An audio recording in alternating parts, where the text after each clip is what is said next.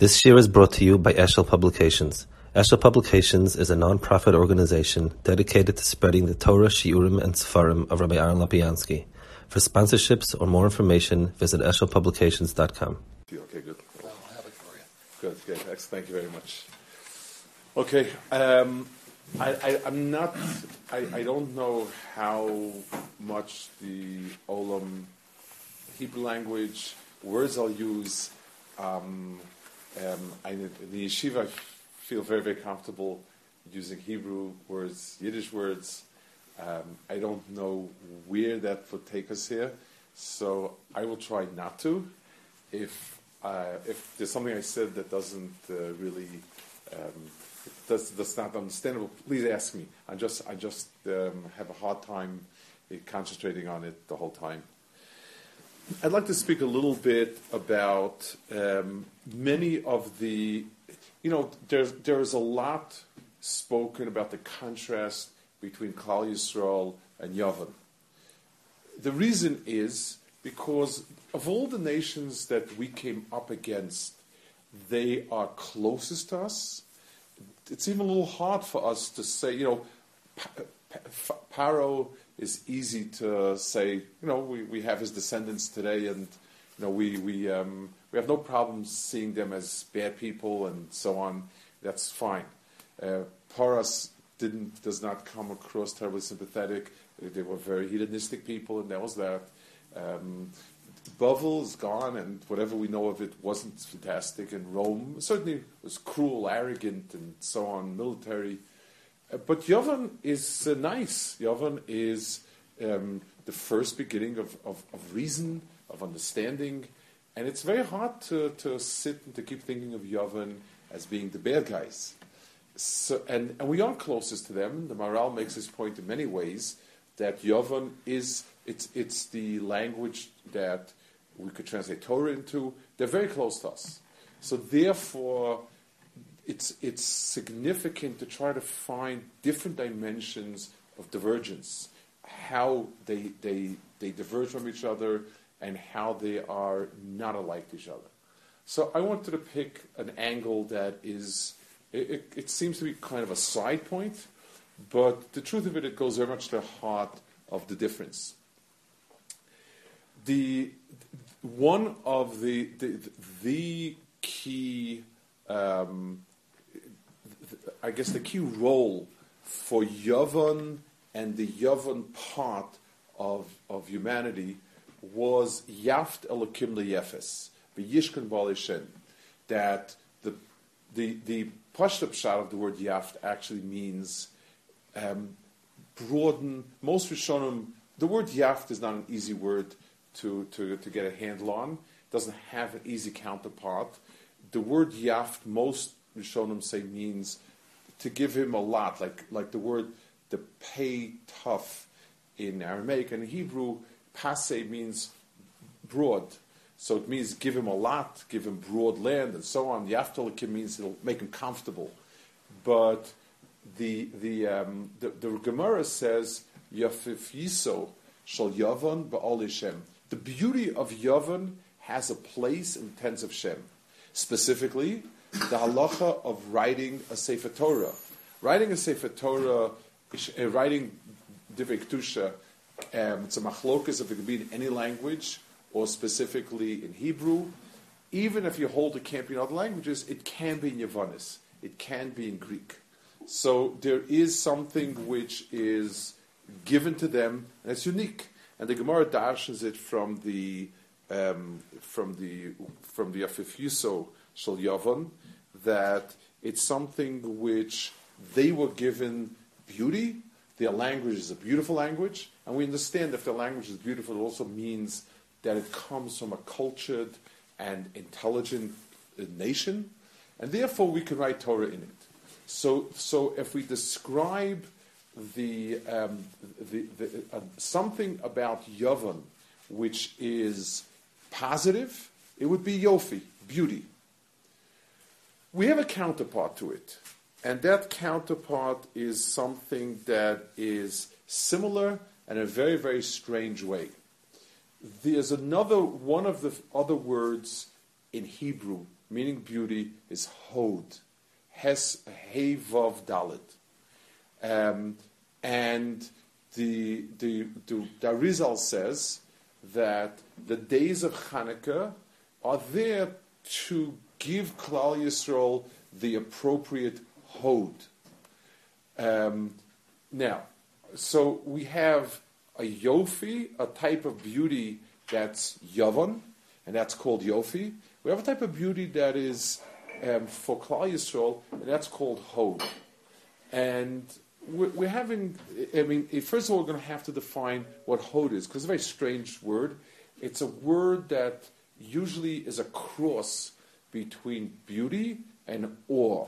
It's sort of an awe-inspiring beauty. If you have a chumash, if I could trouble you.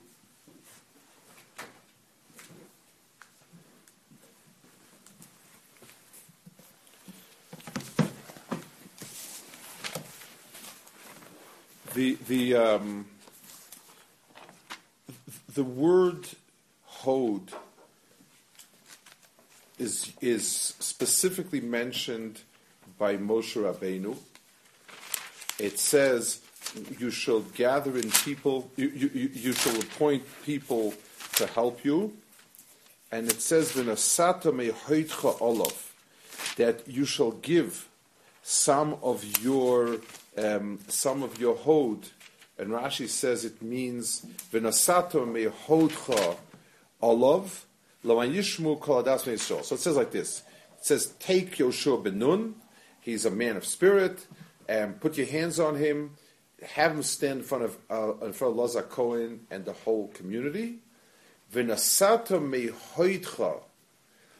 So Rashi says hod is kirun or panim, the shine and the glow on the face. So hod is some sort of beauty, some sort of halo, some sort of aura, perhaps is the best word for it. But first of all, so how does that match up? It's a very specific type of beauty. How do we differentiate between hod, the beauty of hod, and the generic beauty of Yofi? Besides which, in the pasuk here also, a little hard to understand. You want to appoint somebody to be a leader. So you say, okay, take him, endow him with divine spirit so that he can do prophecy, he can do nevuah. Okay, that makes sense. But what does it mean, asate mehodcha olav? It's like saying, imagine I say something, well, I'd like you to appoint him as a rabbi, chief rabbi, make sure he gets a nice top hat and long coat. Well, maybe, maybe that's part of it, but that's not, the pasuk is saying, pick the man of spirit, put your hand, command him, and give him your hod. Right, so first of all, so how does Moshe endow with that aura? But more than that, is that the quality that's so significant? It's a nice thing, but, the hadras panim, it just seems to be so out of it. We also have before, it says that when Moshe Rabbeinu came down after the Chet HaEgel, it says people were scared to face him. Ki koren or panav, v'ine koren or panav. So the same idea of a hod, of being koren or panav, meaning is something which inspires some sort of fear, or. So how's that beauty? Beauty is something which inspires appreciation. You like something. Something is beautiful. It's attractive. Something is awe-inspiring. It's nice, but it keeps you at a distance. That's the awe that's inspired. So we have something called hod, which is a type of beauty. Not clear to us what type of beauty it is. It stands as sort of parallel to Yofi, represents Klal Yisrael as opposed to Yavan, and we don't have a full sense of what it is. I'd like to. There's another source to examine that would sort of describe the two. One of them would describe hod. There's a pasuk that speaks about the attributes that belong to God, everything that God has. It says, "L'cha Hashem agdulo v'agvura v'tiferes V'netzach v'hod kichol b'shmayim v'aretz. We say it every day if we get in time for Pesach Zimra. We say it, and David HaMelech says everything belongs to you, HaKadosh Baruch Hu. Everything beautiful, nice, grand, strong, gracious in the world is yours. So the Malbim explains that the pasuk has two halves to it. L'cha Hashem hagdula v'gevura v'tiferes, grandeur, strength, and glory. It are things that are of this world. V'netzach v'hod are things that transcend this world. Ki chol b'shamayim v'aretz, because everything that is in heaven and earth belongs to you. So gedula, gevura, tiferes are on earth. They're beautiful things. They're great things, and all belongs to HaKadosh Baruch Hu. And netzach and hod transcend that. Netzach, he says, means things that are eternal. There's nothing in this world that's eternal. So we're talking about things that are spiritual, transcend. So Rambam explains that, but then hod also is something that belongs to that realm, and yet he doesn't explain what that is exactly. He says netzach and hod belong to some realm above us, beyond us, and the word netzach definitely means that. Eternal is something that's not of this world. Everything in this world crumbles and comes together. So what do we have over here? So I would like to I would like to explain it. Some of this point Rav Hutner explains in a certain side way. I'm going to say it a little differently, but a lot of the central thrust is his. Let's take an example. If I am in a market, in a fruit market, and I take an apple. So what do I see? I see an apple. It looks red. It smells good. It feels kind of crispy. And I say to myself, it's an apple. The apples are good. It's worth buying apples and so on. Okay. Let's say in a desert. I'm driving by, and all of a sudden, there's an apple there. So I don't say, well, this apple, it's red, crisp. I guess apple season must be in full swing, and just find somebody to ask him what the price is. Nobody around for the next 100 miles, but I say to myself, where's it coming from? What's going on over here? There's something more to it. There are some times when a thing projects itself and itself only, and sometimes it leads you to something else. Let's take another example. If I see something, sometimes I'm holding something in a bag, but then the bag is straining, and I see something is bulging out, and it's almost telling me something's inside here being hidden by the bag, and so on. Yofi is the quality of presentation, projection of presentation. Beauty in the big picture, in the big scheme of things, beauty is God created everything with an external sign. This is what I am. And that's why, for instance, fruits are at their nicest and most appealing when they're ready to eat. Most things that rot present a very unappealing smell, sight, and so on. The beauty is the interface of creation and man who's interacting with it. Those things that are beautiful present itself as good, as worthwhile, as beneficial. Those things that are ugly send off a message. So everything beautiful presents itself and itself only. But there is another type of presentation where something presents more than itself. And let's take the example, the prime example that he deals with, and let's use that. The hadras panim, the word hod and hadar go together very much in Tanakh. The hod and hadar seem to be two halves of one word. Rafutna explains how they work in tandem. Not the point I want to make, but I do want to understand it in terms of being similar. When I see a person who's big, thick, muscular, robust, so the picture presents is I am strong and powerful. Look at my muscles, look at my girth, look at everything about me. This is what I am. I'm a bull. I'm strong and so on. When you see the face of somebody who's spiritual or who's wise, the pasuk says Chachmas Adam Toipanav. You talk to somebody, and it's the other way around. The more expression there is in the face, in other words, it's almost as if the flesh, if what you see is, when you see somebody who's physically strong and robust, it's like a Hulk. You see the flesh, and there isn't much expression.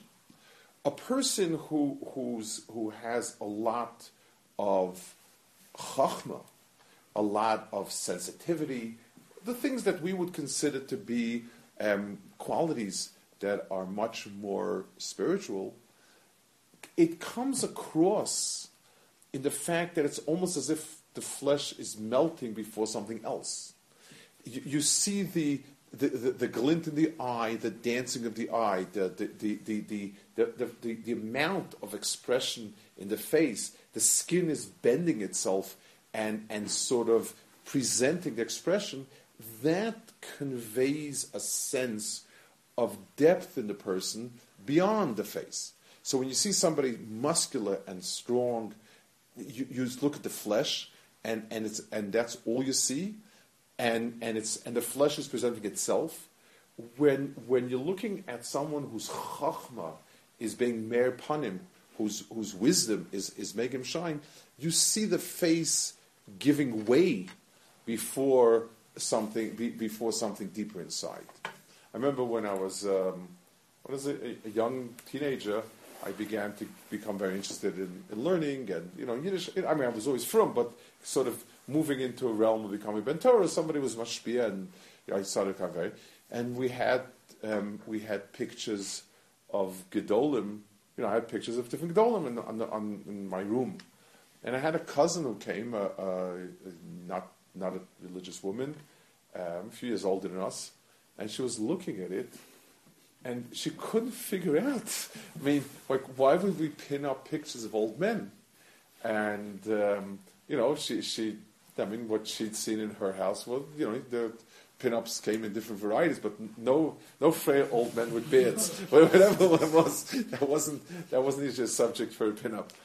And she asked, what are these pictures? So I asked, I said, Hannah, what is that? Looking at that face, what does that tell me? And she says, such gentle wisdom, like a face of. I said, yeah. I said, that's exactly why we hang it. The ability of that to give that is that. Rav Hutner explains the word hod is the same word as hodah, which means to admit, like when a person admits guilt. It's also very hard to find any common denominator between hod and hodah on the surface of it. But he explains it remarkably, the only he could, that whenever you give way for something else, that's a form of, when you admit what you're doing is you are stepping aside for the other person. The person said X, and you say yes. At first I'm opposing it, and then I bend for him.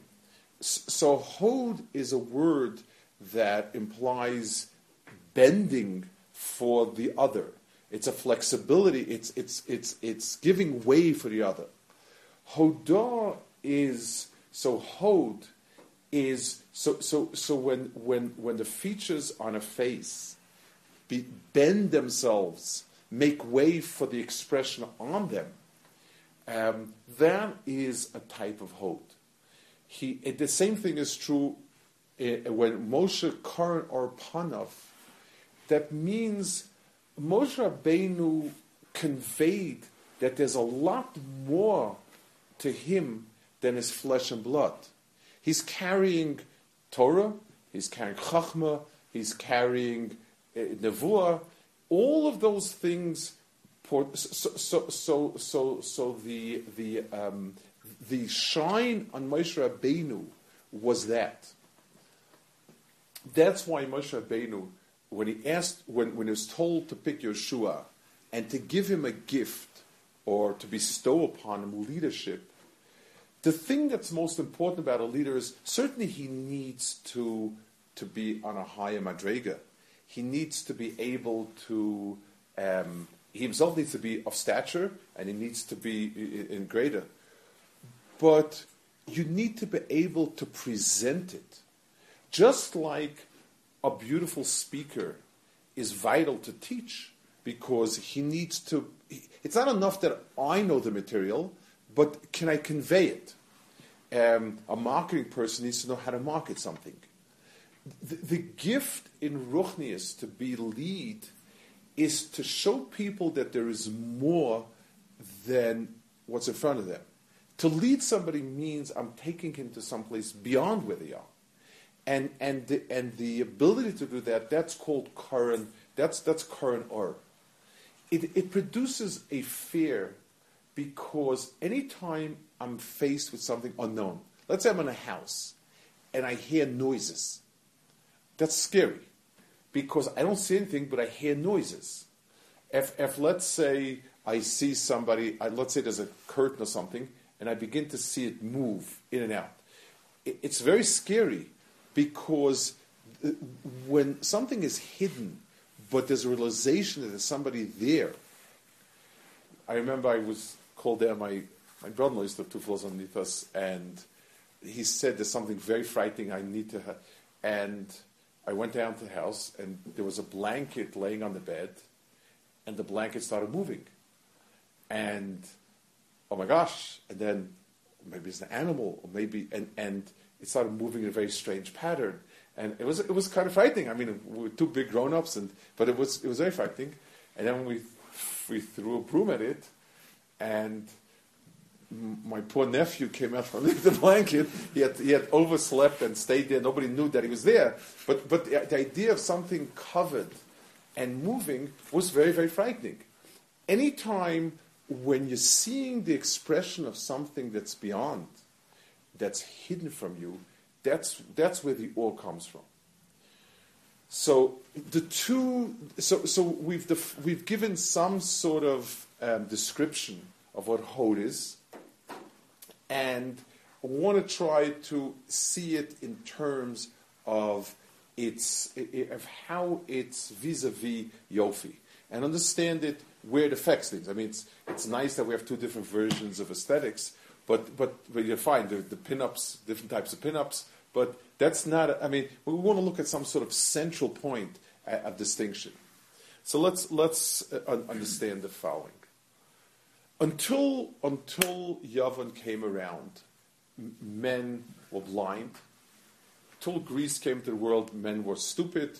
They were superstitious, and the whole world was very primitive people, just dealing with nature in a very crude way. The first ones to be able to get a handle on nature and see something, and see it's got rhyme and reason. I mean, the Aristotle was the first work of describing nature. Instead of dealing with different gods, it was actually a description. And parts right, parts wrong, parts somewhat right, but it was there, and you began to see the complexity of the world and some of its mechanism. Now, when a person sees that, there are 2 directions he goes with it. One is, how wonderful is nature?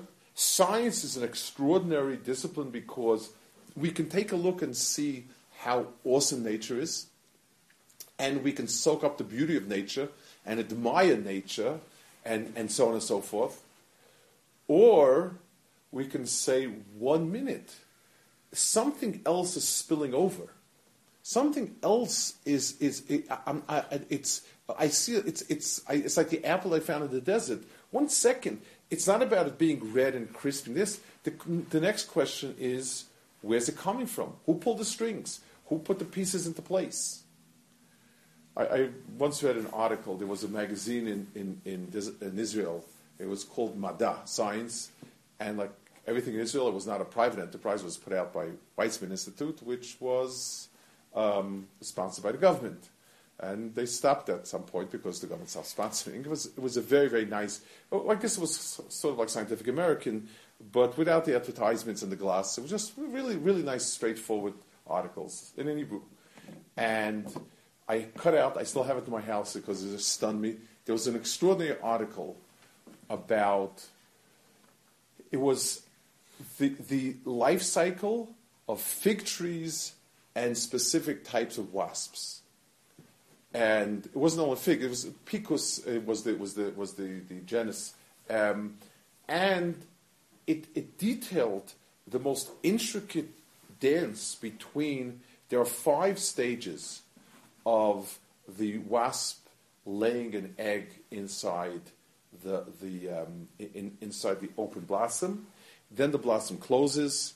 Then the conditions become good for the larva to ripen. Then the gas builds up and it opens up. And all the stages work equally well for both. In other words, each piece has to interact, and each one does well for its own. It's sort of a dance of 2 things coming together. Really, really remarkable. There are a lot of things about there are different follicles inside it. The shorter ones. The longer ones is where they nest, and the shorter ones stays for the figs and so on. Very fascinating article. At the end of it, the last line, the person writing the article says, "I can't finish this article without quoting my teacher, my botany teacher, so and so, who said there is no end to the wonders of evolution." And like it took me a stunned moment. And I had 2 feelings about it. First of all, I didn't know that evolution could bring out a religious ecstasy. You know, it's kind of rolling your eyes is reserved for from people, and they should. This is not part of your thing. Secondly, there's a contradiction because evolution is not supposed to be wondrous. It's supposed to be simple. A complicated system should not have withstood the rigors of time. It makes no sense. The bees that just laid their eggs in some little old grass should have survived a lot more than the ones that had to dance with a fig tree together. It doesn't really make sense. There's no end to the wonders of evolution. It's self-contradictory. But that's not the point I want to take out. Yes, one can look at it and say, this took a lot of work and realization, and look at this beautiful, beautiful cycle. And what do you see? I see a beautiful, beautiful cycle here. And it's extraordinary. Look at the symmetry, look at the so on and so forth and everything. But 1 second. Is that all that's being shown over here? It's just a very, very nice cycle? Isn't something else spilling out over here? Isn't something spilling into it? HaKadosh Baruch Hu reveals himself in creation through Hod. That is how HaKadosh Baruch Hu reveals himself.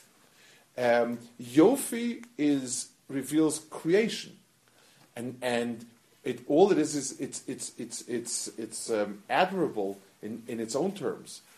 But when I take that and I say, but there's something more to it, there's something behind it, that's when I cross over to Hod. So the Chanuka is a tikkun of Hod, because when HaKadosh Baruch Hu spoke until the first temple was destroyed, there was prophecy in Israel, and that included, let's call it to some degree, included Purim also. There was still Ruach HaKodesh and it was still part of Malachi. Some of the prophets were still extant. Prophecy still lingered. Prophecy meant that Hashem spoke directly. didn't send any hints. The man behind the curtain would yell out and say, Rabbi, say, I'm here. Don't make any mistakes. And so on and so forth. If you're not going to acknowledge my presence, this will happen, that will happen, the other thing will happen. So we communicated very openly, and that was until that time. With the advent, with the cessation of prophecy, HaKadosh Baruch Hu can only speak to us from the world. And the only way we could hear that message is if we could understand that language.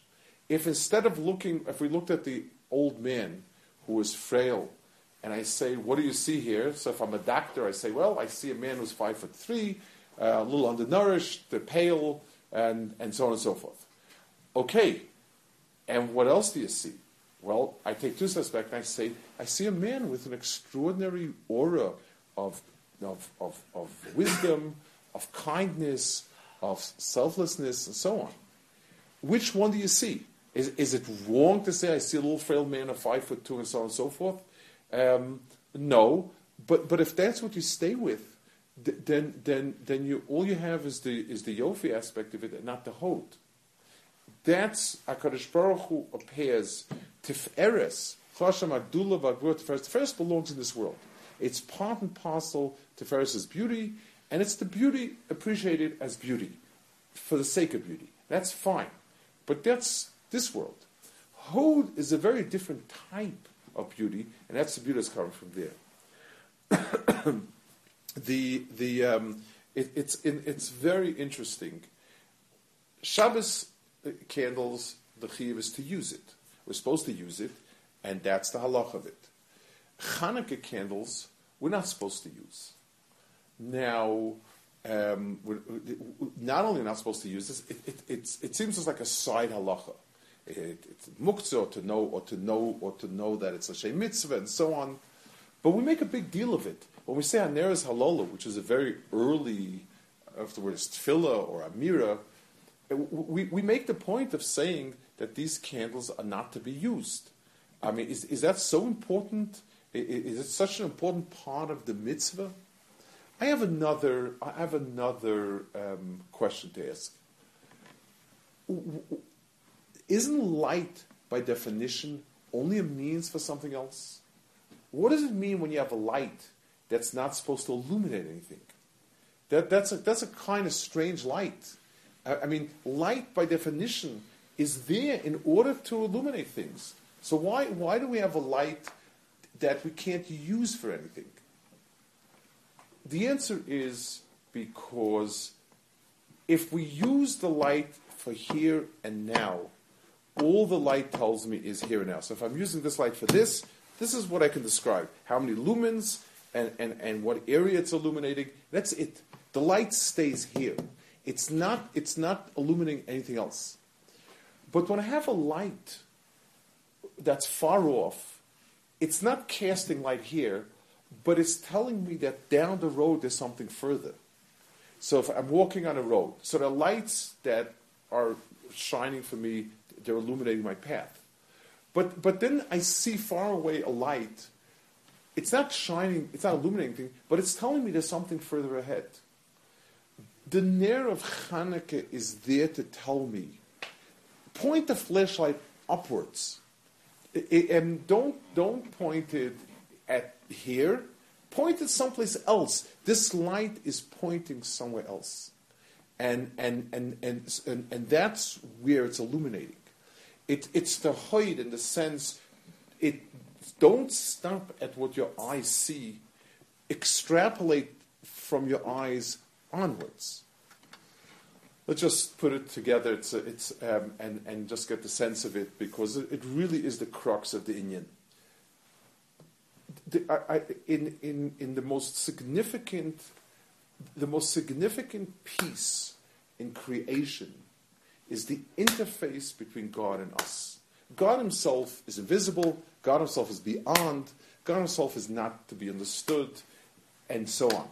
Those are things that are not, God is not relevant to us. What's relevant to us is his interaction. And for a millennium or two, he chose to speak. And he would tell us what he wanted, and he would tell us what was right, and he would tell us what was wrong. And we had miracles where he openly stepped in and overrode nature. And that was the until the end of the first bias, until the end of the first temple. We didn't have, at that time, there was no problem with any of it. From that point onwards, something radically changed. HaKadosh Baruch Hu doesn't step out anymore overtly. HaKadosh Baruch Hu doesn't talk overtly. Doesn't step into creation. Now, we have to see it. And the interface becomes important. When a person's focus is on the interface, he also doesn't see it. It's just like if I ask a kid, what is it? What is this? It's a board. That's colored. What are the color letters? But he never puts the letters together and get a sense of what the message is. Then it's useless in a certain sense. We need an appreciation of Yofi in order to sense the message. But so Yavan was the first step. The primitive people didn't even get that. The primitive person never saw any complexity in creation, never saw anything worth noticing, never could appreciate the beauty or the symmetry, whatever it is. So okay, so that's that, and fine. Yavan was the first people that said, hey, there's a method to it. It's not just whenever the god of lightning wants to throw lightning, or whenever the god of water wants to shower us, we can actually figure out the system, and it's neat. It's really, really, it's something that's fascinating. That was the first step. What they did was they stopped it at that, and they made that into Biro. Let's give an example of one of the things that they were so upset with that goes to the heart of what we're saying. Bris Milah.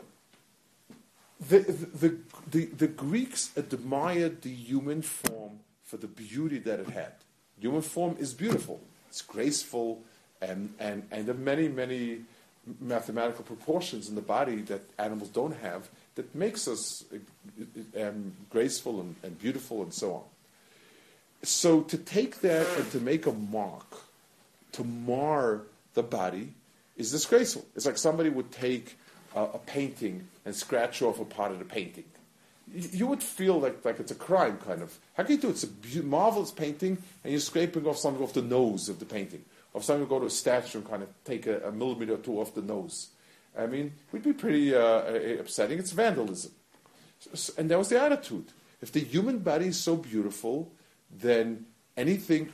Either you tell me that God made the human body imperfect, in which case or you'll agree with me that it's perfect, and you're disfiguring it.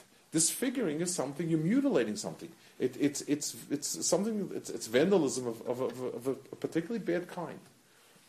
Our reply is, the beauty of the body is, it's like, imagine somebody has a wrapping that's perfect.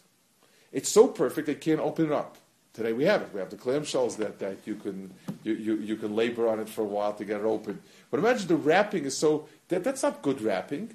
Good wrapping means it presents the thing in a nice way. If somebody has a frame for a picture, where the frame is nice in a picture, it's not a good frame. The human body is there as a platform for the neshama to come out.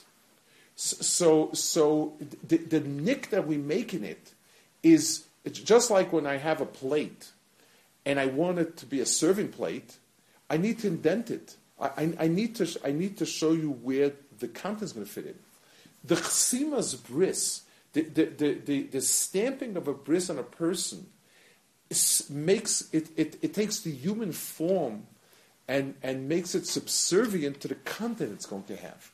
The kedusha, the bris, whatever it is. That's the beauty of the body. That's the hod of the body. That the body is nothing more. The body is not, it's all about its flesh and blood. It's about its flesh and blood serving for some other purpose.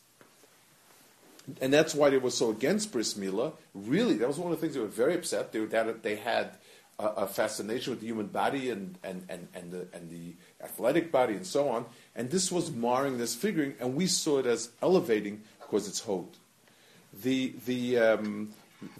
So we have two ways of beginning to perceive things: the Yofi and the hod mahalach. Yavan and the world afterwards. The fact that we're so infatuated with science, even philosophy tries to explain things in itself. In other words, there are concepts. These are the concepts of the world. This is what it's all about, and this is and it's beautiful. It's stunning. It's deep.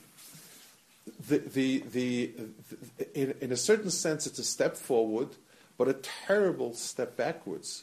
You've made that step, and you've closed the loop. You've sort of sealed it before it could go to the full distance. Klal Yisrael has hod, and hod is the beauty of something is when it gives way for a greater revelation, for something bigger than itself, for something that stands the neshama and the body, the internal Torah to the Torah, the shine, the chachmas adam Torah panav, and so on. That's what real beauty is. And Chanuka, in a sense, because it's a yontif that came at that time, it's the only yontif that deals with a nace, that there was something which was sort of hidden. Hidden in the sense was not spoken about. It was not quite open. It was in Beis Hamikdash. The Hallel says Mizach Shemesh Ad Mevo, that it's like from where the sun goes up in the entire world, God is revealed. Chanukah is when you take Neiros, and the Neiros reveal nothing except that there's more where the light came from. It's an incredibly profound revelation. The fact that we have light, it's illuminating something, but nothing in our vicinity, nothing that we could put a hand on. It's the hod of Klal Yisrael, the hod of Chanukah. That's what that Arizal means.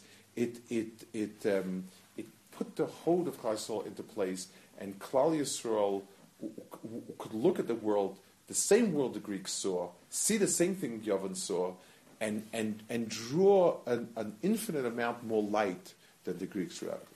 A lichtke Chanukah. What? That is the Oregonist, exactly. Oregonist is the real Oregonist, correct, exactly.